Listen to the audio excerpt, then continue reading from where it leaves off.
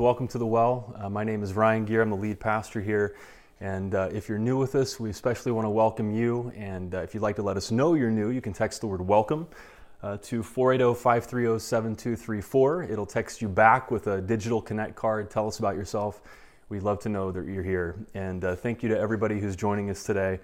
I try to follow along on Facebook Live, and I can see who's with us live. And I miss everybody. And I miss seeing you in person. We had a great pub theology this past Tuesday with 20-some people and different people from different states and so on. But I just miss seeing the familiar faces and getting to talk to you on a Sunday morning. We're meeting online like this for the foreseeable future until it's safe to meet together. But I want to welcome you this morning, and thanks for being with us. And welcome to another weekly installment of the completely insane year of our Lord 2020, right? There was an earthquake in North Carolina. So 2020 is staying on brand so far. And because of that, we are all facing or feeling anxiety levels that are much higher than normal. The Census Bureau found just about a month ago or less that about 35% of Americans are reporting anxiety levels that could be diagnosed as generalized anxiety disorder. And that's double what it was 5 or 6 years ago. And it's up by 5 percentage points since January. So all of us are feeling heightened anxiety during the year 2020. And so if you're feeling that way, you're not alone. And so in this series, we're talking about dealing with anxiety, reducing the anxiety that we all feel on a personal level. And then also every week, we're talking about how we can address the root causes of the anxiety that we feel in our culture. So the series is called Distressed, Living in an Age of American Anxiety. And today we're talking about financial anxiety. So just to give you the schedule, last week we started with political anxiety. If you missed that, you can go to wellchurch.org and listen to that sermon or watch it on our YouTube channel. Today we're talking about financial anxiety. Next week we're talking about COVID-19 anxiety, probably the most pressing, immediate anxiety that we feel right now connected to coronavirus. And then April 23rd, we're talking about relationship anxiety in general. And then April 30th, anxiety about the future, just being worried about the future in general. So thanks for being here. I want to invite you back every week.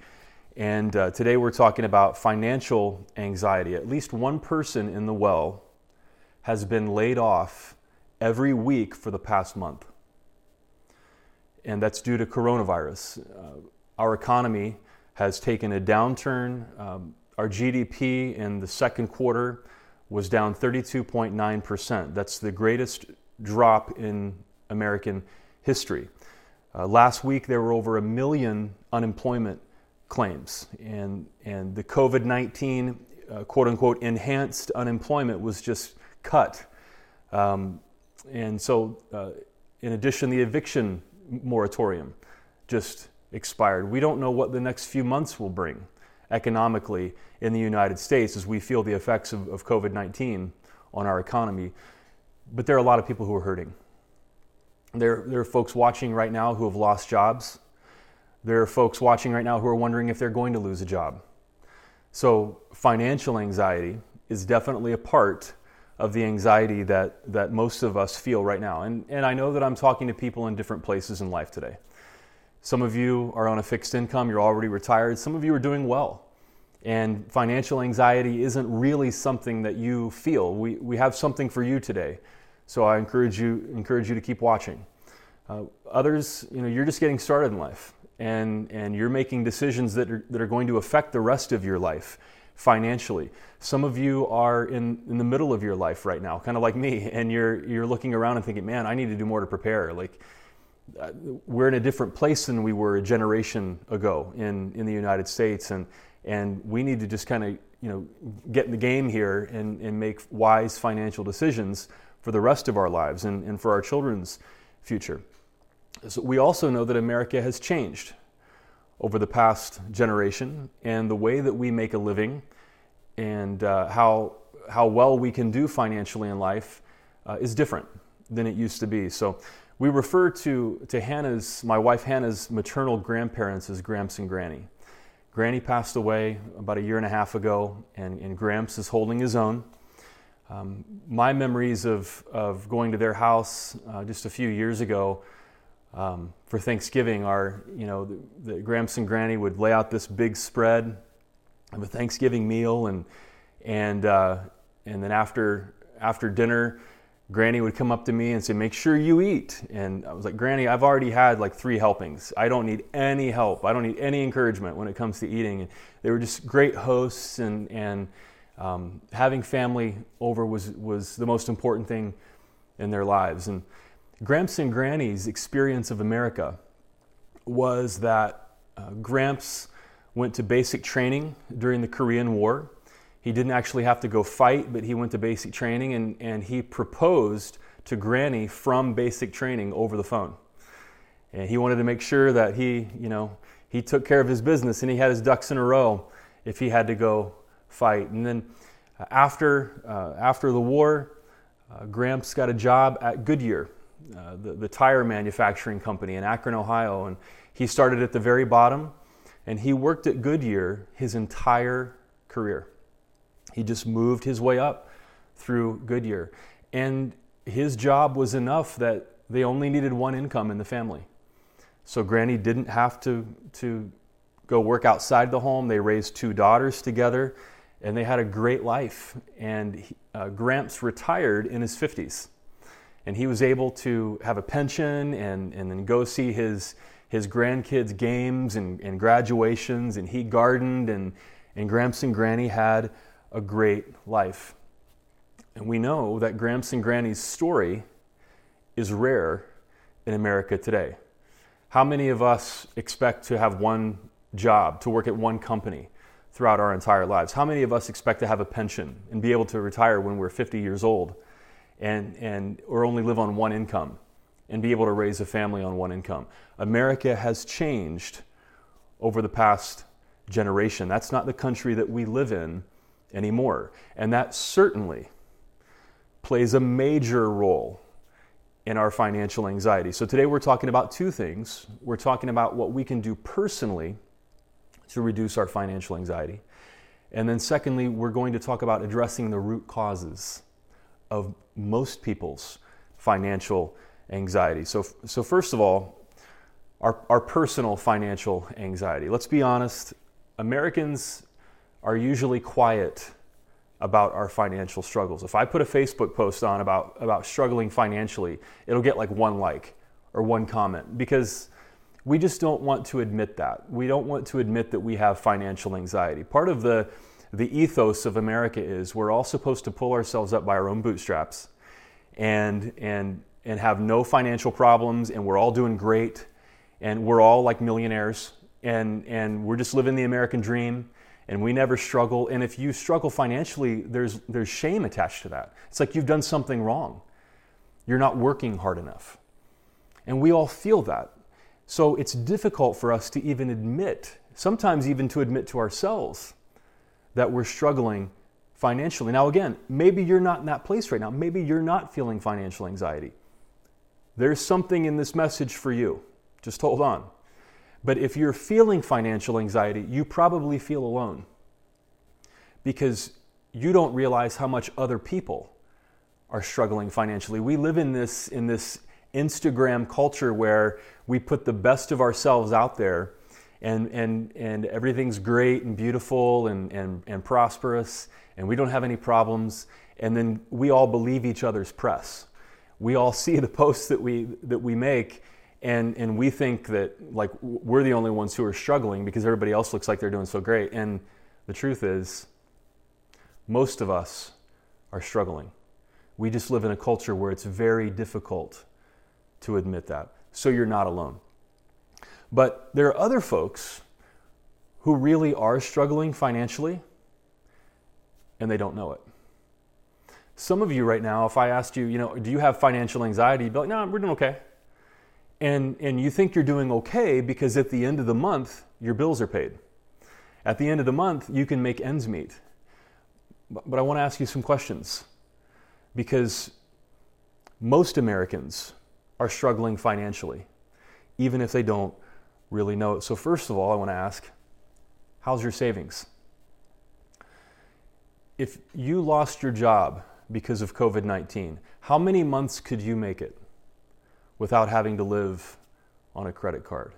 Do you have an emergency fund that could last you a month or 3 months or 6 months? How are your savings? Depending on the survey, somewhere between 50% and 75% of Americans live paycheck to paycheck. Half of Americans have no savings at all. Schwab says 60% of Americans live paycheck to paycheck. 40% of us have credit card debt, and 18% of people making over $100,000 a year live paycheck to paycheck. A Go Banking Rate survey found that 70% of Americans have less than $1,000 in savings. So if you were to lose your job, usually it takes a few months to find a new job. If you can't make it a few months on your savings, you're not really making it financially. See, we can fool each other. And by the possessions that we have, the cars we drive, the houses we live in, we can think we're making it. We can even fool ourselves. But without savings, we're not really making it. A second question, how's your retirement? Now, some of you are thinking, Ryan, I wasn't feeling financial anxiety before I started watching this, but now I am. Thanks. Well, without savings and without an adequate retirement, we can't really say that we're making it financially. The truth is, you're going to want to retire someday. And this is really the first generation of Americans in a long time that are going to get to retirement with a different experience than Gramps and Grannies. Most of us are not going to have that pension activated in our 50s to be able to retire comfortably. And so some of us now are going to realize 20 years and 30 years from now that we weren't making it financially because we didn't prepare. And then lastly, as a pastor, I have to ask, how's your giving? I have a day job. My wife and I both work, outside of the church. We're not dependent on the church for our living. And so I feel like I have a little bit more freedom to ask this. How's your giving? Are you able to give to things that you care about? We talked last week about giving to political causes that you support. Are you able to give to that? If there's a disaster, are you able to give to the American Red Cross? I know that there are a lot of people who would like to give, who would like to support what they believe in, but they can't because they don't have any money. And I've been there. I know what that feels like. And so, these questions aren't meant to be guilt-producing at all. There's plenty of that to go around. We already have that probably. And I'm not trying to create more anxiety. There are just some of us who think we're making it, and we're really not. So how's your savings? How's your retirement? How is your giving? So I want to read a scripture this morning that is familiar to, if you've been around church for any amount of time, you've probably heard this scripture. It's one of the most comforting scriptures you could read. And today we're going to read this familiar scripture, but we're going to talk about it in a way that maybe is different than what you've heard before. This comes from the Sermon on the Mount. This is Jesus teaching his disciples in the Gospel of Matthew. This is like the core teaching of Jesus, the Sermon on the Mount. Like what are real Christian values? There's a lot of talk about Christian values in America. Well, if you want to find real Christian values that are based on Christ, you would read the Sermon on the Mount. And so this is from the Sermon on the Mount, Matthew chapter 6, verses 25 through 34. Let's read it together. Therefore, I tell you, do not worry about your life, what you will eat or drink, or about your body, what you will wear.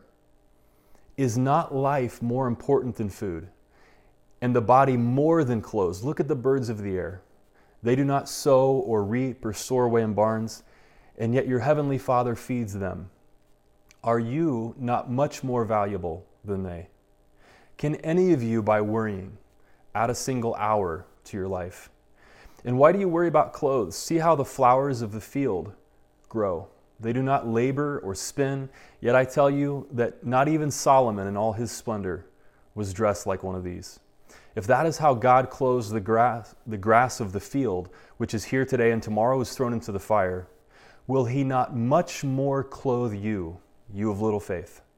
So do not worry, saying, what shall we eat, or what shall we drink, or what shall we wear? For the pagans, people who don't know God, run after all these things. And your heavenly Father knows that you need them. Now watch verse 33. But seek first God's kingdom and God's righteousness, and all these things will be given to you as well. Therefore, do not worry about tomorrow, for tomorrow will worry about itself. Each day has enough trouble of its own. So you could read this passage and you could find it to be extremely comforting, like God cares for me. And if I trust God, if I do the right things, God will provide for me. And so it could be comforting if you read the passage that way. There are some people who read the passage and they read Jesus saying, don't worry about things. And they're like, well, that sounds easy. Well, I mean, Jesus, are you aware of the situation that I'm in right now? Like, Jesus, do you see my lack of a savings account? And so, the passage can be comforting, or it can be kind of like, depending on how you read it. But like I said, we're going to talk about this passage today in a way that maybe you haven't heard before. So first of all, I have a friend who says, I don't worry about money because I worry about money. What he means by that is, I don't feel anxiety about money because I manage my money well.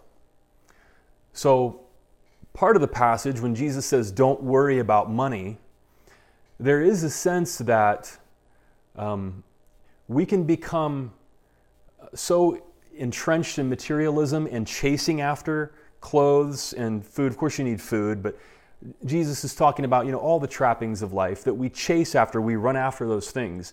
And we can become so about those things that we get caught up in this anxiety that has more to do, that means more than just money. It has to do with our self-image. It has to do with our feelings of worth. It has to do with our reputation. It has to do with how we want other people to see us, our image management. And Jesus says you can fall into worry and anxiety about money because you're focused on materialism, looking good, keeping up with the people next door. And so one of the things that Jesus says here is that you and I are created for more than financial anxiety. He says, isn't life more than clothes? We're created for a different kind of, a higher way of life than just being in this hamster wheel, this rat race of always just trying to make more money and get the next promotion and buy a bigger house and buy more expensive cars and just always living this Instagram culture and just trying to impress people and impress ourselves even. Maybe for you it's not even about what other people think of you. Maybe it's about what you think of you. And you just have these markers, these signs of success, and you figure if I just have this, if I just have that, that means I've made it. And it's like my reward for working so hard if I buy this thing. Well, Jesus says there's more to life than that. You were made for more than living in that kind of an Instagram rat race culture. All right, so Jesus says we're made for more than financial anxiety. I shared my story once before a few months ago, just in the past few years, how I have realized more than I ever have in my life what financial anxiety means. Back in 2016, my income was cut by 2/3. So in 2017, I made 1/3 of the income that I made in 2016, and I have the therapy bills to prove it. I lost 2/3 of my income. And like most Americans, I suffered in silence. I didn't talk about, our financial struggles. My wife held down the fort. She kept, her income stable the entire time, and even with our 2 little boys. And so I love and respect my wife. But our child care for our youngest son, cost an enormous amount of money. And if you just know the struggles that Americans face, and we couldn't keep going further into debt. And so I had a full-time day job, and then I had to pick up a side hustle. I started a business, and there were months where our two incomes together from our jobs, and then that side hustle is what kept us in our home. We wouldn't have made it without that. And over time, that just grinds you down.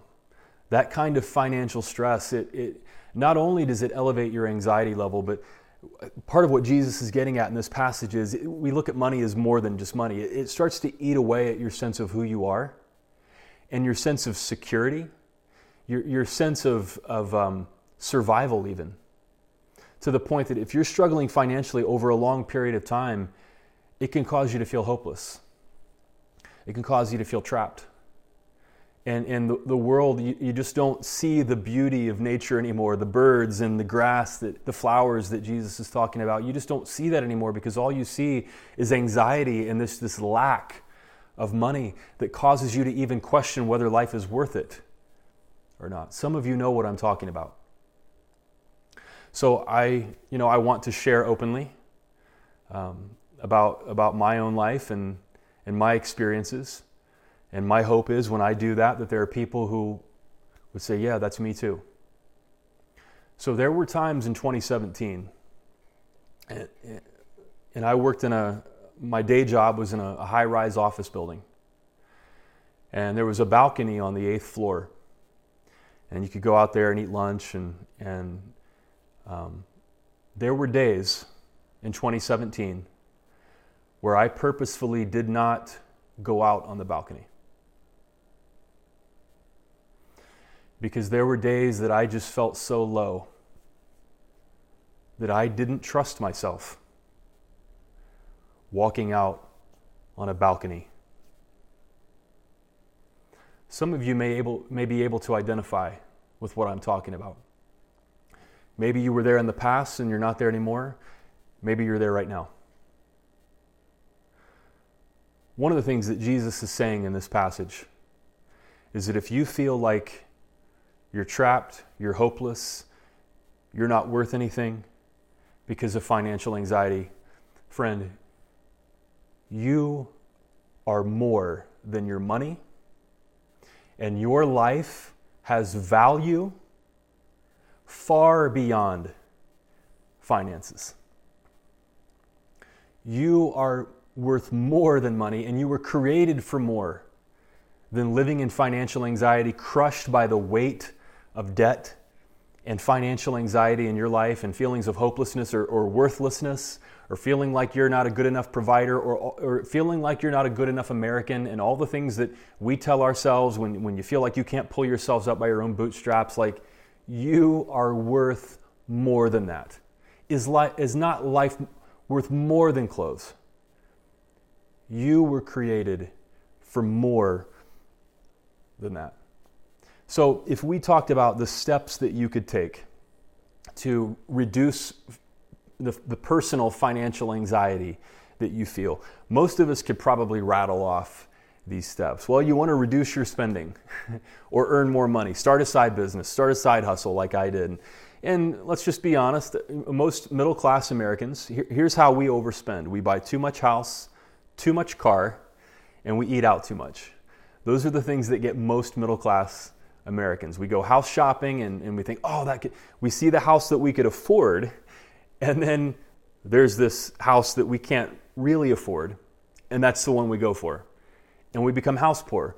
Or we just spend so much on car leases or buying a car, that monthly car payment or 2 monthly car payments, that we're just strapped at the end of the month. And then, of course, we're busy and stressed out and you don't feel like cooking. Let's just order food. Let's just eat out. Let's just get takeout. Even during COVID, let's just go pick something up. And we just spend so much money on houses, cars, and eating out. That's what gets most of us. So if you want to reduce your spending, those are probably the first 3 areas to look.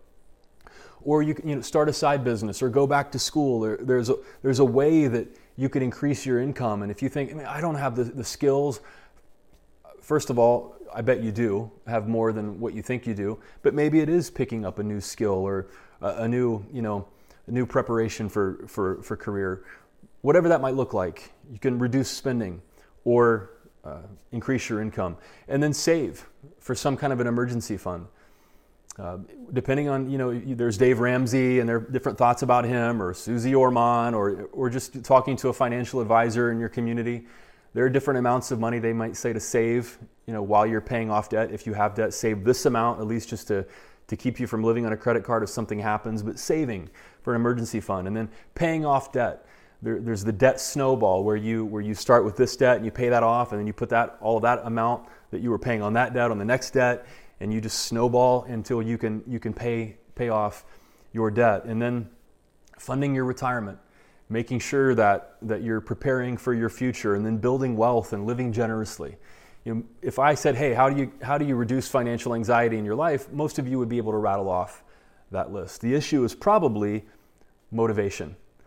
That's just different than the way that most people live now in America. We live in this Instagram culture where we're all pretending that we have it all together and we don't have any financial struggles, and we're fooling each other. We're presenting an image to the world that is not true, and we believe each other's publicity. And so the truth is, and as a pastor, I know this is true, most people struggle financially. Most people have financial anxiety because we spend too much on a house, too much on cars, and we eat out too much. And so if that's you, maybe it's just realizing the truth of that we're created for more than that could motivate you to address the personal causes of financial anxiety in your life. It's even more important that we address those personal causes of financial anxiety, because the truth is, like we said earlier, our experience of America right now is not Gramps and Granny's experience of America. No matter how much people think it's political talk and how many people want to argue against this for some reason, even though they are hurt by this reality too, there are people who vote and talk against their own economic self-interest when it comes to this issue. It's just part of the divided, politically charged culture war atmosphere that we live in. It is harder for Americans now to get ahead than it was a generation or two ago. It's harder for us to get ahead financially than it was for Gramps and Granny. That working in one company for all your life and being able to support your family on one income and retire in your 50s with a pension, that America is gone for the vast majority of people now. It's just harder to get ahead now. That's true. And so as we talk about reducing financial anxiety, we have our own personal steps we can take. But now, the harder conversation might be that there are steps that all of us can take as a people to address the root causes of our financial anxiety. So I gave a sermon this past January called We Have Issues, or a sermon series actually called We Have Issues 2020, and talked about some of the most pressing issues that we're facing as a country. And one of those was on wealth inequality and income inequality. I'm not going to rehash all that here. You could go to wellchurch.org and you could go back and listen to that sermon. But because of tax laws and because of wage stagnation and the rise in CEO pay and the rising cost of healthcare, the rising cost of college, the rise of debt marketing, the business of getting people in debt and keeping them in debt, wealth inequality is the largest it's been since right before the Great Depression. I'm going to repeat that. Right now in the United States, wealth inequality is the largest it's been since right before the Great Depression. This past April 10th, 2020, the New York Times published a study with this title, America Will Struggle After Coronavirus. These charts show why. And so I just want to take a minute and break down the root causes of the financial anxiety that many of us feel. So first of all, you're not going to be able to see the print here, obviously, but you can see the black line on the screen. You can see the direction, you can see the trend of the black lines on the screen. So first of all, this is the gross domestic product of the United States starting in 1980 to now. And the gross domestic product, all of the product we create has increased by 79% since 1980. So as a people, we have been very productive, and this is adjusted for inflation and population growth. So our GDP has increased by 79% since 1980. Over that same period, however, the after-tax income of the bottom half of American earners has only risen 20%. So we've become much more productive. Our productivity is increasing, but the actual after-tax income of the bottom earners in America has only risen by 20%. Now watch this.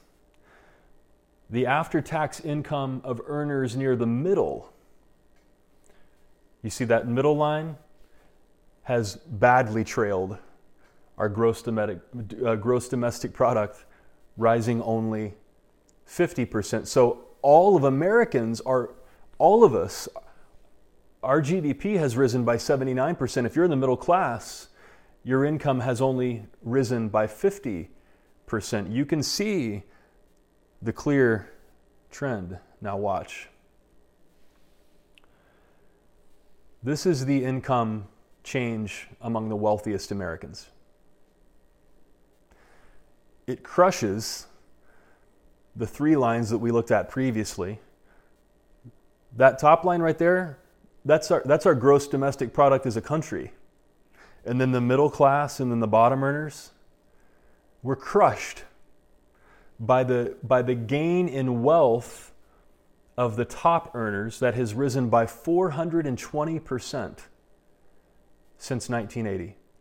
For the reasons that we listed before, one of them, in addition, is the rise in inequality between the pay of CEOs and the people who work for them.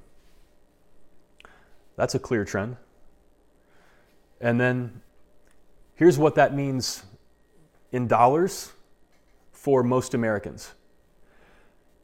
If you are in the bottom 90% of Americans, if you're not in the top 10%, which means making a yearly salary or yearly income of about $150,000 or $160,000, you individually, if you make less than $150,000 to $160,000 a year, you're in the bottom 90% of Americans.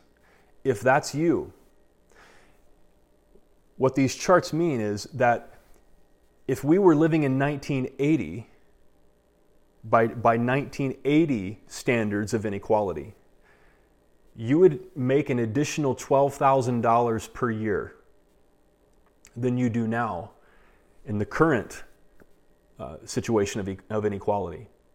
Just since 2011, that means that you have lost $114,250 just since 2011 than if you would have lived in 1980 as a bottom 90% earner in the United States. That growth in inequality over time cost you about $12,000 a year. Could you use an extra $12,000 a year? Since 2011, could you have used an extra $114,000? So for most Americans, this is the reality of the situation that our growing inequality has produced. These are the federal income tax rates by income group. This is 1960, and these are the wealthiest Americans at the top. And you can see the clear trend here, that the federal income tax rate for the wealthiest Americans has clearly declined over time. Now, am I just wanting a class war? Is this just, some political opinion? Well, I like numbers. I like living in a factual, reality-based world. And these are the numbers we see that paint a clear picture of why so many of us feel financial anxiety. Of course there are personal steps we need to take. We need to stop, projecting this image that none of us struggle financially and that we're all like in competition with each other, and finally realize, no, most of us are struggling actually. And we can just kind of set each other free. And yes, we can fall into greed and the temptation of materialism and just spend too much on stuff we don't need. And we need to take those steps to reduce our spending and save for retirement and give generously and be generous people. We need to do all those things personally. But if we don't address the big picture, then of course we're not really dealing with the root causes of our financial anxiety. So, which brings us back to Matthew chapter 6 and this teaching of Jesus and that verse that's kind of the heart of what Jesus has to say about not worrying about money. In Matthew 6:33, Jesus says, "But seek first God's kingdom and God's righteousness, and all these things that we're anxious about and that we chase after will be given to you as well." So I'm talking to smart people right now. I'm talking to thinking Christians, people who want to follow Jesus, and you're thinking people, you're intelligent people. And when you read a passage like this, it sounds like magic. So Jesus, are you saying that if I'm a good person, if I live a righteous life, that God will just magically provide whatever I need, that I won't have to worry about my financial life, I won't have to have any financial anxiety because God will just poof, magically provide for me, and I'll just have what I need, and man, that's easy, great. I'll just stop worrying. Is that the teaching here? Is Jesus just teaching magic? That's not what Jesus is teaching. That's a common interpretation. And if you grew up in church, that's probably the way you've heard this passage taught before. That if I'm just a good person, that God will just poof, magically provide for my needs. That's not the teaching of Jesus here. Share a couple of reasons why. First of all, we need to define our terms. When Jesus talks about God's kingdom and God's righteousness, what does that mean? First of all, just real quick, God's kingdom is not an earthly kingdom. It's not a country. It's not a political party. It doesn't mean setting up laws where it's like a theocracy and we all just abide by, whatever our interpretation of the Bible is. That's not what God's kingdom means. God's kingdom means God's leadership, God's authority, God's reign, God's empire in the time of the Roman Empire. It means allowing God to guide your life. God's kingdom is you choosing to let God guide your life, to let good guide your life. That's what God's kingdom means, to let God guide you, how you view money, how you view life in general. That's what it means to live in God's kingdom. And then this word righteousness. It's so misunderstood in American Christianity. See, most of us have been taught that righteousness means personal piety. It means don't cuss, don't drink, don't chew, and don't date the girls who do. It means not watching R-rated movies. When I was a teenager, it meant don't watch MTV because, Britney's wearing a tank top. And God wants us to be righteous. And so don't watch a music video where Britney's wearing a tank top. And that's what righteousness was. It was defined as personal piety, personal, just being, personal morals of being a good little boy, a good little girl. And of course, that has roots in Southern American Christianity where all of the Bible is about personal piety because if we talk about the social realities that we're living in, we would have to admit that we own slaves. And so that's part of the slave master gospel. That Jesus and following Jesus and righteousness is just about my own personal life, not about the social realities that we live in. Yeah, that's not what righteousness means. Righteousness comes from a Hebrew word, tzedakah.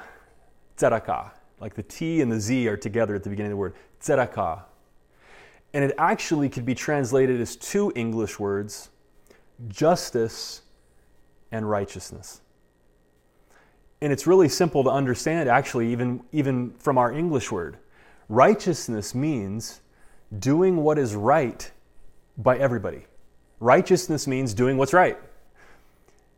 What is right for everybody. It means doing our best to order society in such a way that everybody has a fair shot, that it's just, that it's fair, that it's right for everybody. It means caring how other people are doing. The modern Hebrew understanding for our Jewish friends of tzedakah is charitable giving. That when I see people in need, I give out of my wealth, whatever I have, or even if I feel like it's a lack of wealth, whatever I have, I share it. I'm willing to share it with other people because I care. I want the world to be more right, more righteous, more just, more fair, and so I share what I have. I have a mentality that I want to do what's right by everybody. I don't want to hoard and feel like I'm doing great. I don't have any financial anxiety. Why is Ryan even talking about this? I'm doing fine.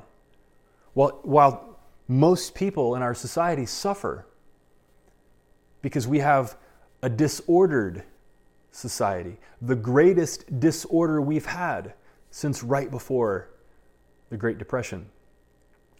So God's kingdom means I want to follow God's leadership for my life, and God's righteousness means I want to do what's right by everybody. And there's more. It's absolutely vital that we understand this. And this is true for most of the Bible. When we read the scripture, we tend to read the scripture as individualistic Americans.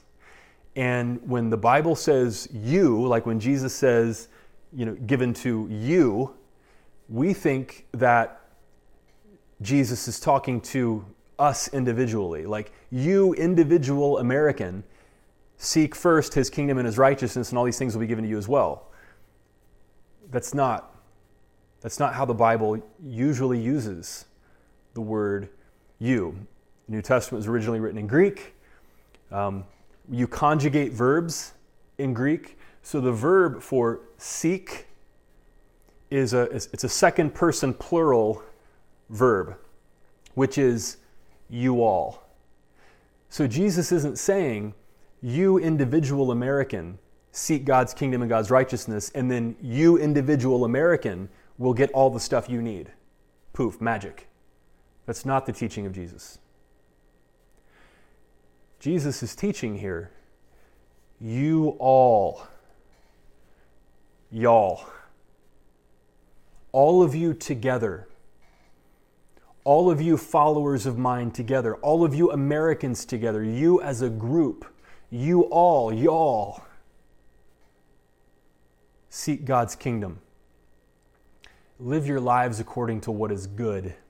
Let goodness be your guide, and seek God's righteousness, doing what is right by everybody, what's just, what's fair, what's equitable. If all of you, y'all, decide together that this is the way you want to live, you want to follow God, you want to do what's right by everybody, then all these things you chase, they'll be given to you as well. Your needs will be met. It's not magic. It's the direct, logical result of a group of people deciding together, we want to live in a way that is good and right and just and fair. And when we decide that, financial anxiety subsides because we have our needs met. Because we've all decided, y'all have decided, that we want to live that way. That's the teaching of Jesus in Matthew chapter 6. That's why Jesus can say, don't worry about those things. Because y'all can decide together that this is how you want to live. And we realize that God cares for us. Your Heavenly Father knows that you need these things, that God cares for us, but that God also cares through us. we can become the answer to our own prayers. And we can decide to create a society that is just and fair and righteous. That's what the teaching of Jesus means. We can get there. It is completely within our power to make that decision. In the Gilded Age of the late 1800s and early 20th century, when wealth inequality and anxiety were growing the way that they are now, a pastor and professor named Walter Rauschenbusch woke up the American church with a book that birthed the era of what was called the social gospel. The book was called Christianity and the Social Crisis. And this was written, I believe, in 1907. And it was Walter Rauschenbusch's response to this pervasive Christianity in America. It was like slaveholder Christianity, where Christianity is all about, my own personal righteousness and personal holiness and personal piety, and we just ignore social problems. Or like the mentality of kind of the country club church, where you had people that were professional people that had done well in life, and they were apathetic toward the needs in their society, the needs that most people felt, the anxiety most people felt.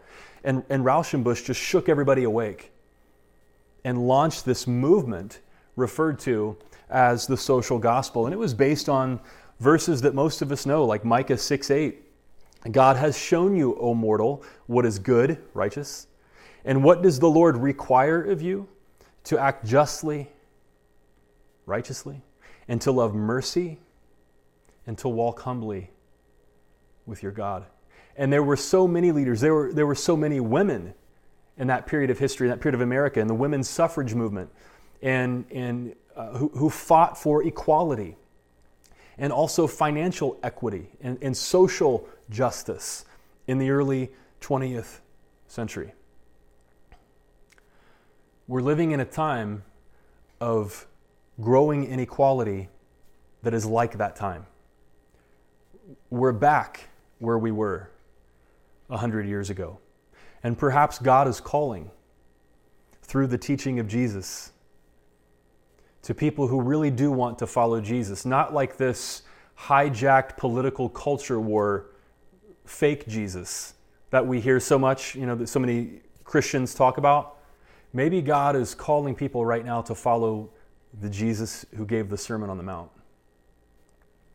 And even if you're doing great and you don't feel any financial anxiety, maybe God is calling to you and saying, listen, I haven't called you to be apathetic in your wealth. I've called you to something more than that. I've called you to something more than comfort. Yes, I've called people to more than chasing, running after wealth, but maybe you've already done that, and now you can just kind of rest easy. But I've called you to more than just taking it easy while most of society suffers. And maybe it's time for another movement in our country towards God's kingdom and God's righteousness. So if you are feeling financial anxiety right now, if maybe you've lost a job and it's keeping you up at night, I hope not. But I may be talking to somebody right now who felt like I did in 2017. And you're just questioning everything. And you're tempted to feel hopeless and trapped. And you're not sure there's a future for you. You're not sure what you're worth anymore. I want to tell you, as somebody who has been there, that you are worth far more than you think. You have no idea what you're worth. What your value is. Why? The teaching of Jesus says, your heavenly Father already knows that you need these things. And how much more does God want to provide those things for you than you realize? God cares for you. And to all of us, God cares through us. You don't realize your own value. So a couple of weeks ago, just randomly, I remembered back to this snare drum I used to play. Like my boys play music. I have two little boys who are little talented musicians, and we have like music nights, especially during the shutdown. And maybe it was that, and it just kind of reminded me of this snare drum that I played when I was in the school band from 4th grade to 8th grade. So had the awesome opportunity in my elementary school to start in a school band in the 4th grade. And I played in the school band up through 8th grade. And I played snare drum. And in an elementary school, I was the only one. And then once we got to junior high, like there were a couple other drummers in the band. And I loved playing. I was always first chair, actually. Like I never lost first chair. I loved to play. But playing that snare drum also involved some pain for me, some financial anxiety. Because when I was in 4th grade and I started playing, our family didn't have a lot of money, and my parents went out and they found a used snare drum for me. Probably bought it at a yard sale, I don't remember. Now, first of all, they cared about me enough to resource me the best they could, so I'm thankful to them for that. We just didn't have a lot of money to drop on a snare drum. And I was embarrassed of the snare drum because it didn't look like the typical school band snare drum. It's like kind of the metal shiny outside around it. And my snare drum that they picked up, probably at a yard sale, had like this silver glitter finish around the outside of it, and the case was all beaten up, and the foam inside of it was torn up, and somebody had broken the handle off, and so they made a makeshift handle for me that kind of stuck out, and I was embarrassed of this snare drum and the case. And when we would go to band, like I would kind of hide behind this row of chairs and take my drum out of the case, and just so people wouldn't see how kind of ratty it was. I loved to play, but I was always embarrassed of this snare drum.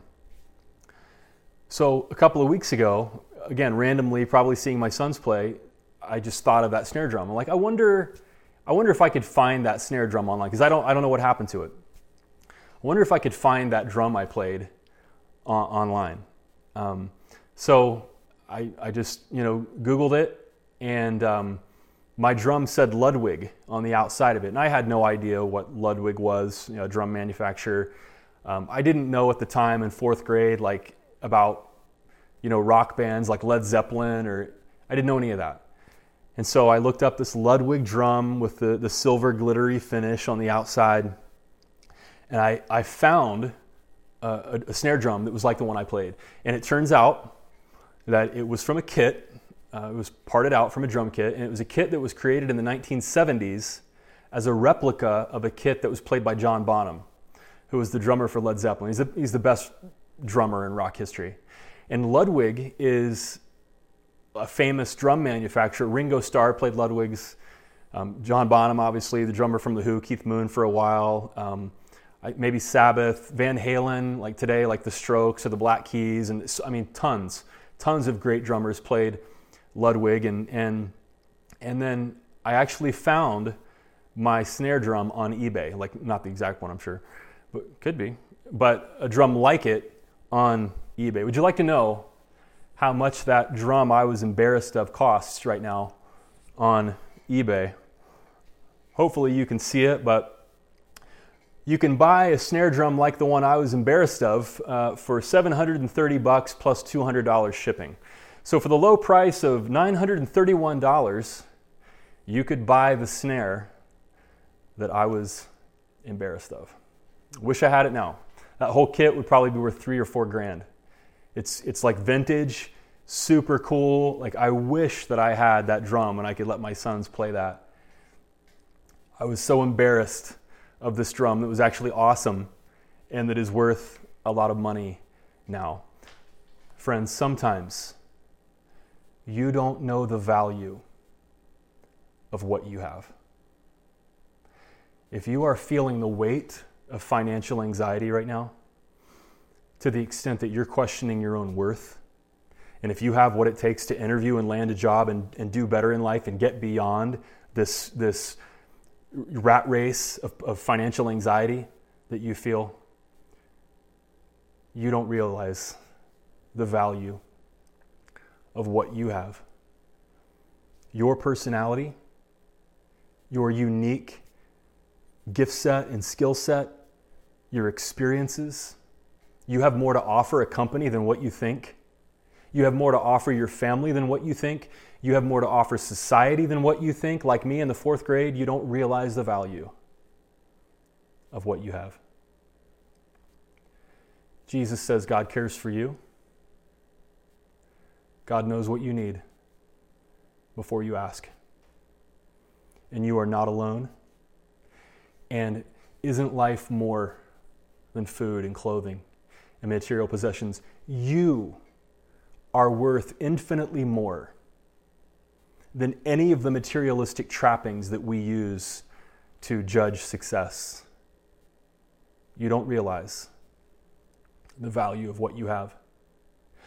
And if you don't feel financial anxiety right now because you're doing well, you don't realize the value of what you have either. Because now you have the power to decide that y'all can seek God's kingdom and God's righteousness. And we can create the kind of society where 75% of Americans don't have to suffer the way that we are right now. And we don't even know what the next few months hold. Y'all can seek God's leadership and doing what is right by everybody. And we won't have to live with financial anxiety. I invite you to pray with me.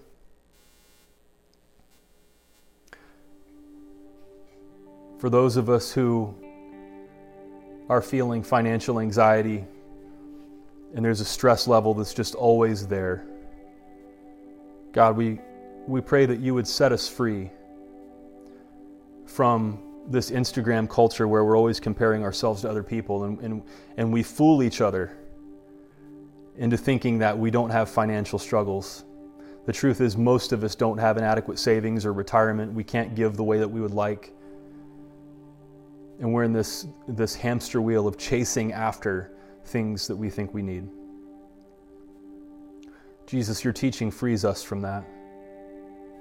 We are worth more than that. We are created for more than financial anxiety. Some of us are feeling that anxiety to the extent that we're questioning, is it even worth it anymore? Some of us are feeling so depressed, so anxious, that we think about checking out from time to time. God, I pray right now in some amazing way that you would speak hope and relief into the lives of those of us who are feeling that kind of anxiety and depression. I would be glad to refer you to a counselor. And I know you feel trapped. Well, I can't afford that. Well, there are ways. You were meant for more than living under that kind of weight and anxiety and depression. And you have the power. You can take personal steps. You have far more than you think you do. You are far more valuable than you think. And for those of us who aren't really feeling financial anxiety right now, because we're doing okay,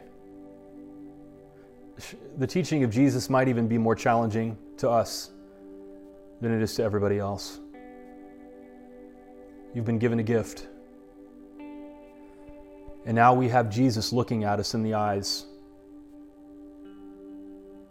and telling us, instructing us, the truth is, commanding us to seek God's kingdom and God's righteousness, to live according to God's guidance, to decide that we want to order society in such a way that we do what is right by everybody.